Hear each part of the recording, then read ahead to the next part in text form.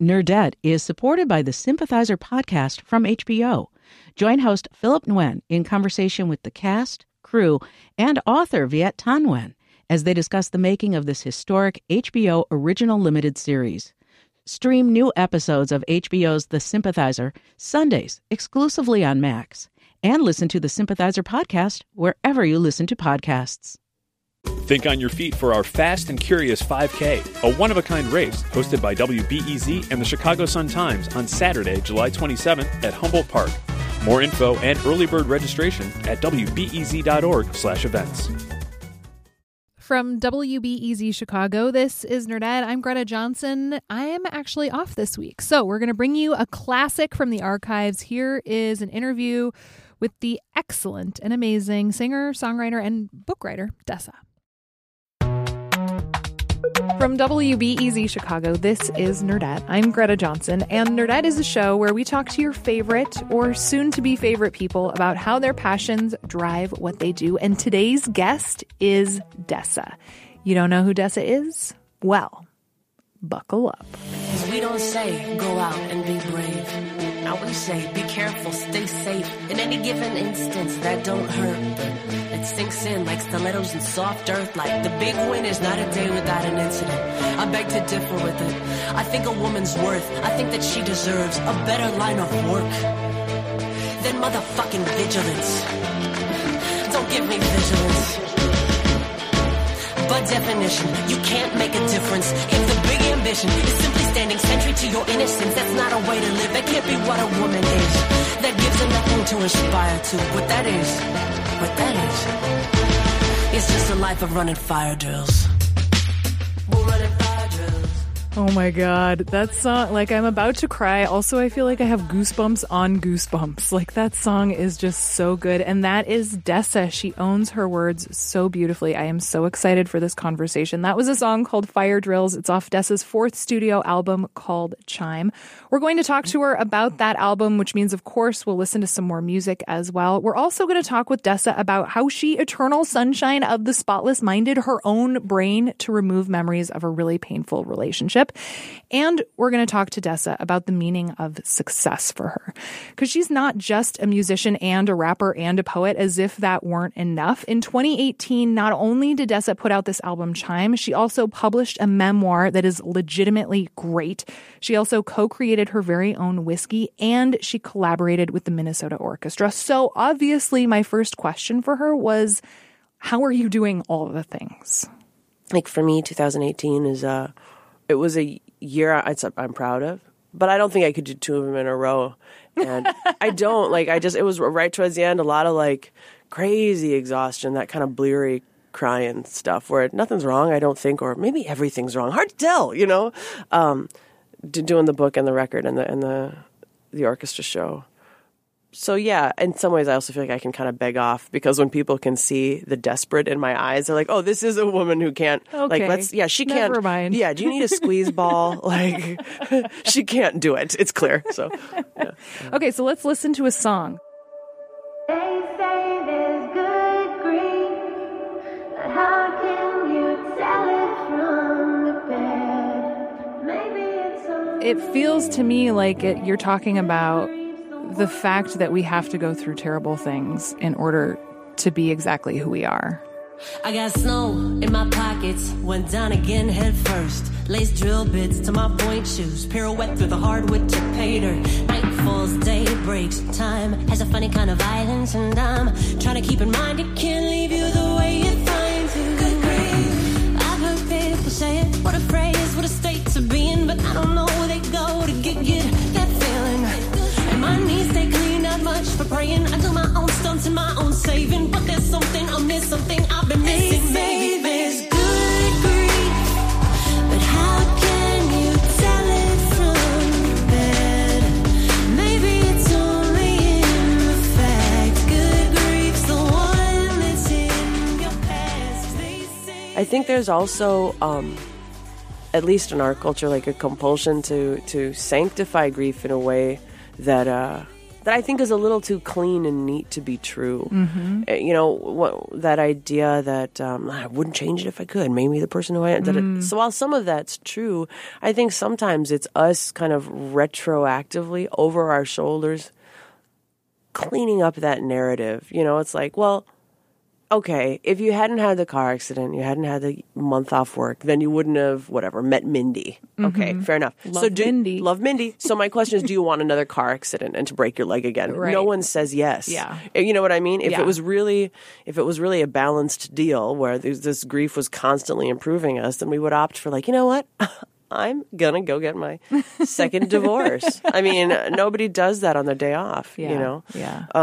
So I think that while grief is necessary for growth, I think it's not because grief is always curative or always tempering a character, although sometimes I think it is, but because there's no way to live fully without risking grief. But every once in a while you find yourself in grief that forges you and makes you stronger, more empathetic, and every once in a while you find yourself in a grief that's just a wasteland of pain. Yeah. Yeah. And you know what? Like, to risk fully and be truly alive, you're just going to have to go through a couple of both of them. Yeah. There's no other way through. Right. Better to have loved and lost. Yeah, and I say that just barely. The scales are almost even. Like, losing love for me, and I think I am maybe a little...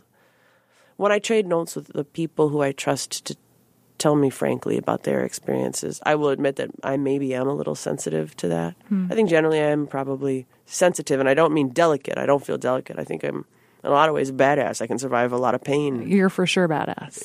From over here. I can survive a lot of pain, but I feel pain, it seems, more readily than some of my friends do. So that gets me to thinking about the crazy brain rewiring neuroscience stuff that you did. For people who aren't familiar with it, can you tell us a little bit about, essentially you had been in this on again, off again relationship for what, over a decade, right? Yeah. And it was just kind of destroying you. And it finally got to this point where you realized that you needed to figure out how to rewire your brain to get him out of it. So, right? yeah. So it was a relationship with someone who was in my rap career. Right. So you're seeing him all the time. All the time. And to keep the shows successful, which is, I don't mean just to keep the show on the road. I mean, that's my life and my love and my passion. Right. It necessitated seeing him all the time. But also there's this, I'm just hiding and living a lot of lies at the same time because it's not appropriate to cry at a rap show. You know what I mean?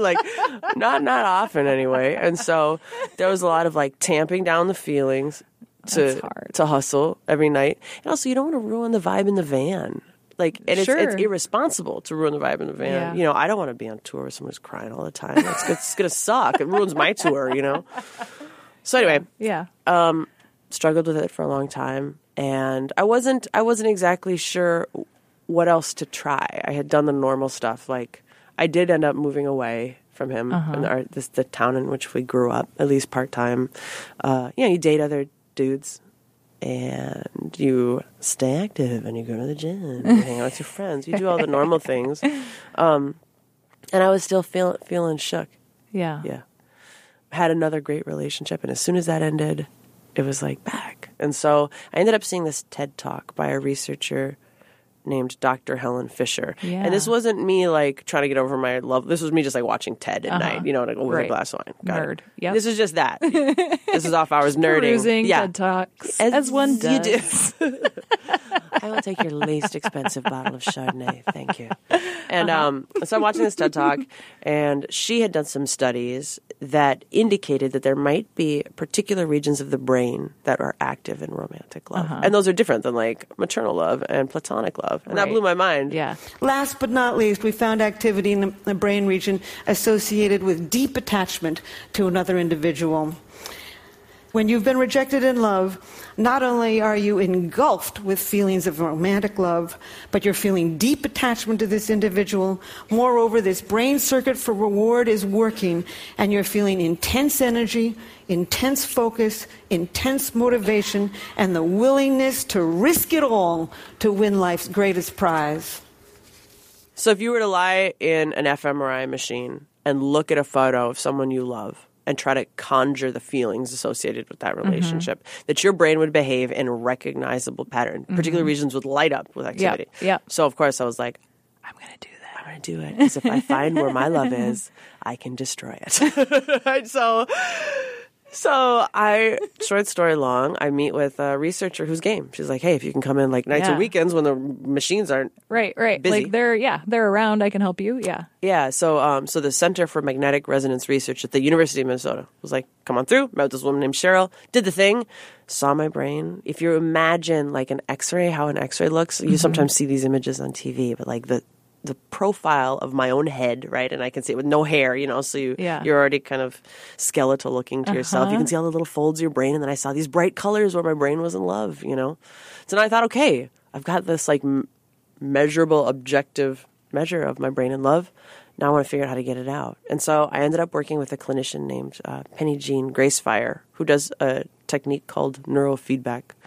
So essentially you're covering your scalp with electrodes that are sensitive enough to measure your brainwaves. And we worked together for a course of 9 sessions so that she'd hook me up. I'd be able to see my brain operating in real time on like a flat screen TV. That's amazing. Crazy. Like even that is so awesome. Blew my mind. So we did these 9 sessions, and then, just like in the magazines, like the before and after photo for a makeover or a diet or whatever, I went back into the fMRI lab. F stands for functional there. So so you get to see the behavior, the workings of your brain. Went back into the fMRI lab, again, lied on my back in this huge magnet looking at pictures of my ex, and we alternated those photos between pictures of a dude who I think is attractive, who I happen to know, but I'm not in love with. And in that way, the researchers are trying to isolate just the love feeling. And the researchers don't know who is who in those photos. Right, but they could guess. They did guess. Yeah, that's wild. It was cool.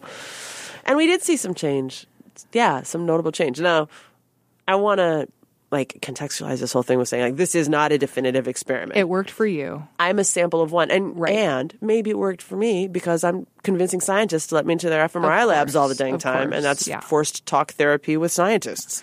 Well, and you were in a place where you were really ready for that to happen too. Like that's true. I was ready to try to explode the love instead of hoping. Right. Hoping, and I had been looking for years for a way to try to.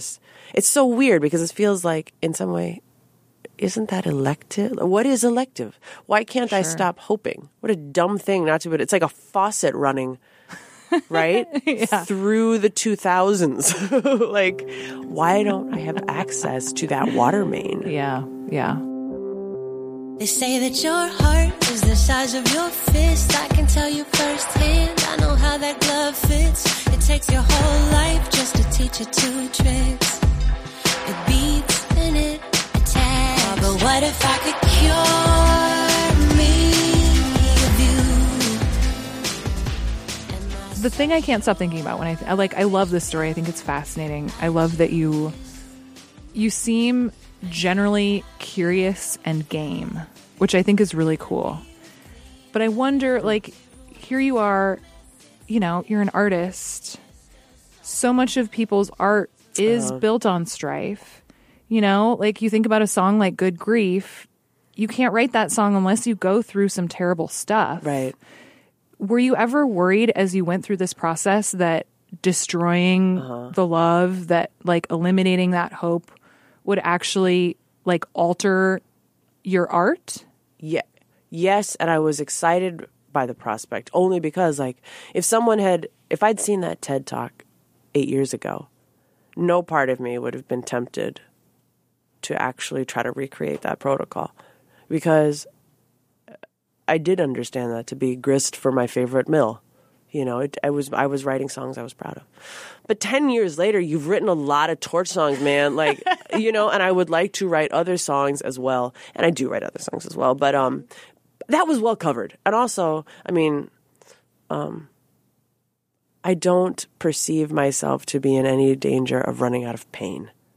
Just the universe provides that. The universe will provide, right? Your parents will get older, right? Yeah. Your dog will die. You'll have a fight with a friend. And glorious things will happen too. You will meet a new person who develop a kinship with them that you didn't think was possible, and see a great new movie. There's more pain on the way, and there's more glory too. So I wasn't worried that if I wasn't so desperately in love that that all of a sudden That kind of you'd run out. I'd be whistling in major keys all the time and wouldn't have a thing to write.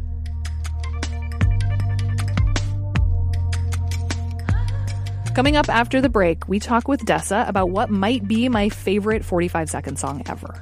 You're listening to Nerdette. Girls on the block turn around, calling out the same games that I played. It goes turn around, jump, touch the ground, jump. Wake up to find work and look for love, but when that road comes round, you jump. Nerdette is supported by the Sympathizer podcast from HBO.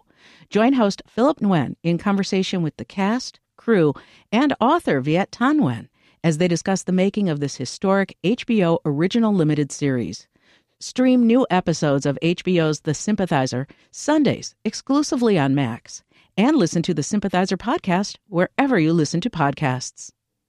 Think on your feet for our Fast and Curious 5K, a one-of-a-kind race hosted by WBEZ and the Chicago Sun-Times on Saturday, July 27th at Humboldt Park. More info and early bird registration at wbez.org/events. Okay, I want to listen to one more song. I think this is my favorite track from the album. I'm high strung, universal donor. That's type A, type O. To wake up, calm down, or shape up. Chai tea, type O. No easy money. I'm trying to get rich slow. Standing on the acorn I planted, I trusted oak trees grow. ENFP Myers-Briggs, 6'2" with my highest kicks. Hero to the neighbor's kid. Dolled up, I'm the baddest person. Still like backpacks over purses. Hate the Q's or twos in cursive. Talk real fast when I get nervous. Rap real fast, but that's on purpose. I've single-handed some duets. I've been as bad as good girls get, but I don't regret too much just yet. I mostly gave more than I got. Tried not to watch the ticking clock like always a bridesmaid, never an astronaut. When I first heard that, I was just like, oh my God, this is the most amazing thing I have ever heard. Like, it was just so, it's just perfect. Thanks. Thank you for writing it. Oh, man. Thank you. In your book, you've talked, and like even just now mentioning that you're type A, like you've talked about how you're a little neurotic. Yes. You also have this amazing imagination. And I loved the different like thought experiments you have in My Own Devices, because I don't know, I just find your brain really fascinating. Yeah, that's like the kindest compliment. Thank you. For real. But like I wonder, like what's your relationship like with your brain? I admit that this year I don't know if I thought people would get chiller as they grew older, and I'm becoming a little more neurotic than I used to be. You said you're type A. Would you use that word to describe yourself, neurotic, or no? Neurotic? Not really. Yeah. A little. Yeah, I mean, if I'm honest, yeah. Are you more or less neurotic than you were at 16? Oh, I'm way more neurotic now. But I smoke way less pot, so I think that's better. See? That's for the best. And I think there's a limit. Like, a little neuroticism is okay, but I can't tell if I'm kind of flirting with that ceiling. Yeah. What's my relationship with my brain? I'm grateful for all the things that made it that have nothing to do with me. Like, it's so much inherited from my parents. And, I had a mom who didn't drink a bunch. That's no compliment to me. Thanks, Mom. Totally. And I got a couple, I think I got some good verbal genes from both of them. Even as a little kid, I was really verbal. And I don't think that's a product of any like special ambition in a 3-year-old. That's just her brain developing, and I got a pretty good one in that compartment. Right, I got a lousy one in spatial intelligence. That I'm not good at all. Directions, you mentioned. Yeah, I mentioned I was lost 3 times on the way to the studio. And I was lost for a really long time outside. Well, yeah. And Sorry that's why I'm not a topographer, But I think some of it, I feel lucky. And then I do talk to it every once in a while, like when I'm up against a deadline. And I know, especially a big one for an orchestra show, for example, I always write a new monologue, like a little play that unfolds. And this last one, even 3 days beforehand, I didn't have the monologue. And I was just in my car and I said, okay, brain, it's time. So, yeah, I mean, it's like, please, I'm asking you as nicely as I know how. And then when, and 12 hours later, the idea came that and I remember just like in my car, like I punched the like felt lining above my head and I went, that's it. Thank you, brain. God, I don't know why you make me wait till 48 hours before the show to write and memorize stuff, but it bailed me out again and I appreciate it. Mm-hmm. Yeah, there you go. Mm-hmm. Do you think of yourself as a perfectionist? Yes. I mean, I would like to not. I think, again, like I have a lot of room to grow and develop there because, if you get too right, concerned with the granular stuff, maybe you miss an opportunity to try something really bold and brave and big. And I definitely have gotten too involved in granular stuff. Even dumb shit like text messages. Oh. You know, like I want them to be punctuated and spelled right. Mm-hmm. That's not helpful or useful. There's no return on the investment of that time. If you're writing a homie, if you're writing a friend, they have already formed an impression of you, you know? Yeah. Like, the comma probably just doesn't say matter. I'll be there. You know what I mean? Yes. K would work. But instead it's like, oh, there's an opportunity for a reference here to like, but there's kind of a compulsion towards that I know isn't, Well, I mean, that's serving tricky, me. right? Because like you want to make your art as great as it possibly can be, but like if you're up against the deadline, like you have to call it at some point, you know? Right. I have heard. This is not my line. I overheard it from like an author who was sitting on a panel with other authors, but up against a publisher's deadline, you know. And one of them said, "Well, it's late once and it sucks forever." And I remember thinking, that is a phrase that's going to stick with me for sure. You know, so not always, but often you can find a way to make a deadline push a little bit if it really is in the service of excellence. Mm-hmm. Not always, not for show, but for written work. For sure. You've got wheels beneath the knee, just my type, all built for speed.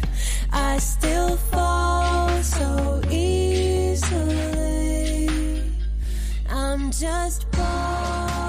So at this point in your life, in your career, what does success look like for you? I mean, is it? I think I probably have come to ascribe to that idea that that success very often is that bar that keeps inching further away, right? As you make some modest ascent. Yeah. And maybe that's not proof of like an impossible to satisfy human nature. Maybe it's just like lunch. Like lunch is never over. Do you know what I mean? Like, well, you had lunch yesterday. Like, well, I need lunch again today. Like too. laundry.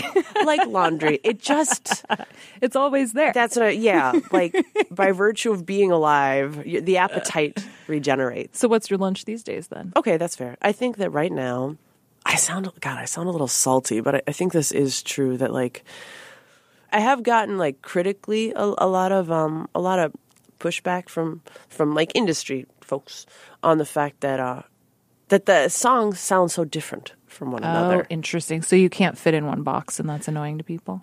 Exactly. And so you literally have to check one box when you put out a record, when you upload it to the world, and it says what genre it is. So in my case, there were 4 choices. We could pick rap, we could pick alternative, we could pick pop and some other stuff.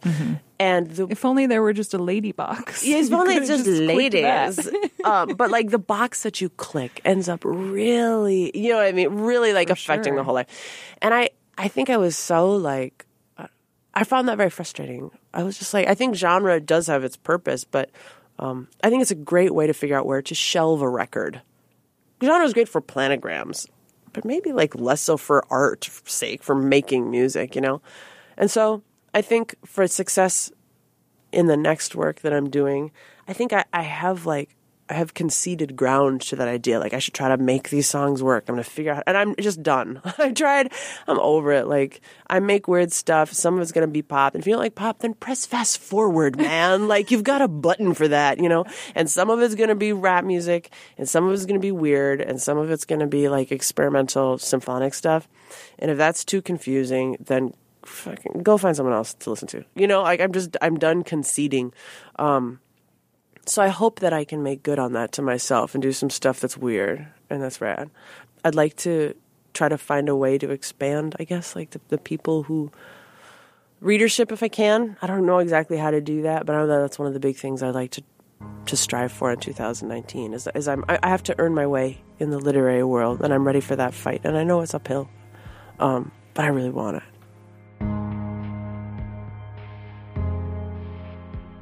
Dessa, thanks for coming on Nerdette. This was really fun. Thanks for the conversation.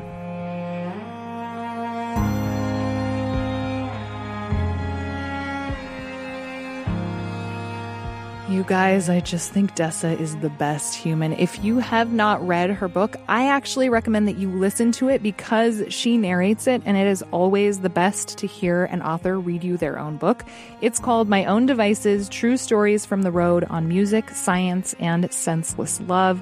Also, obviously, check out Chime, her newest album. It is perfect. We lean to turn and move our throne.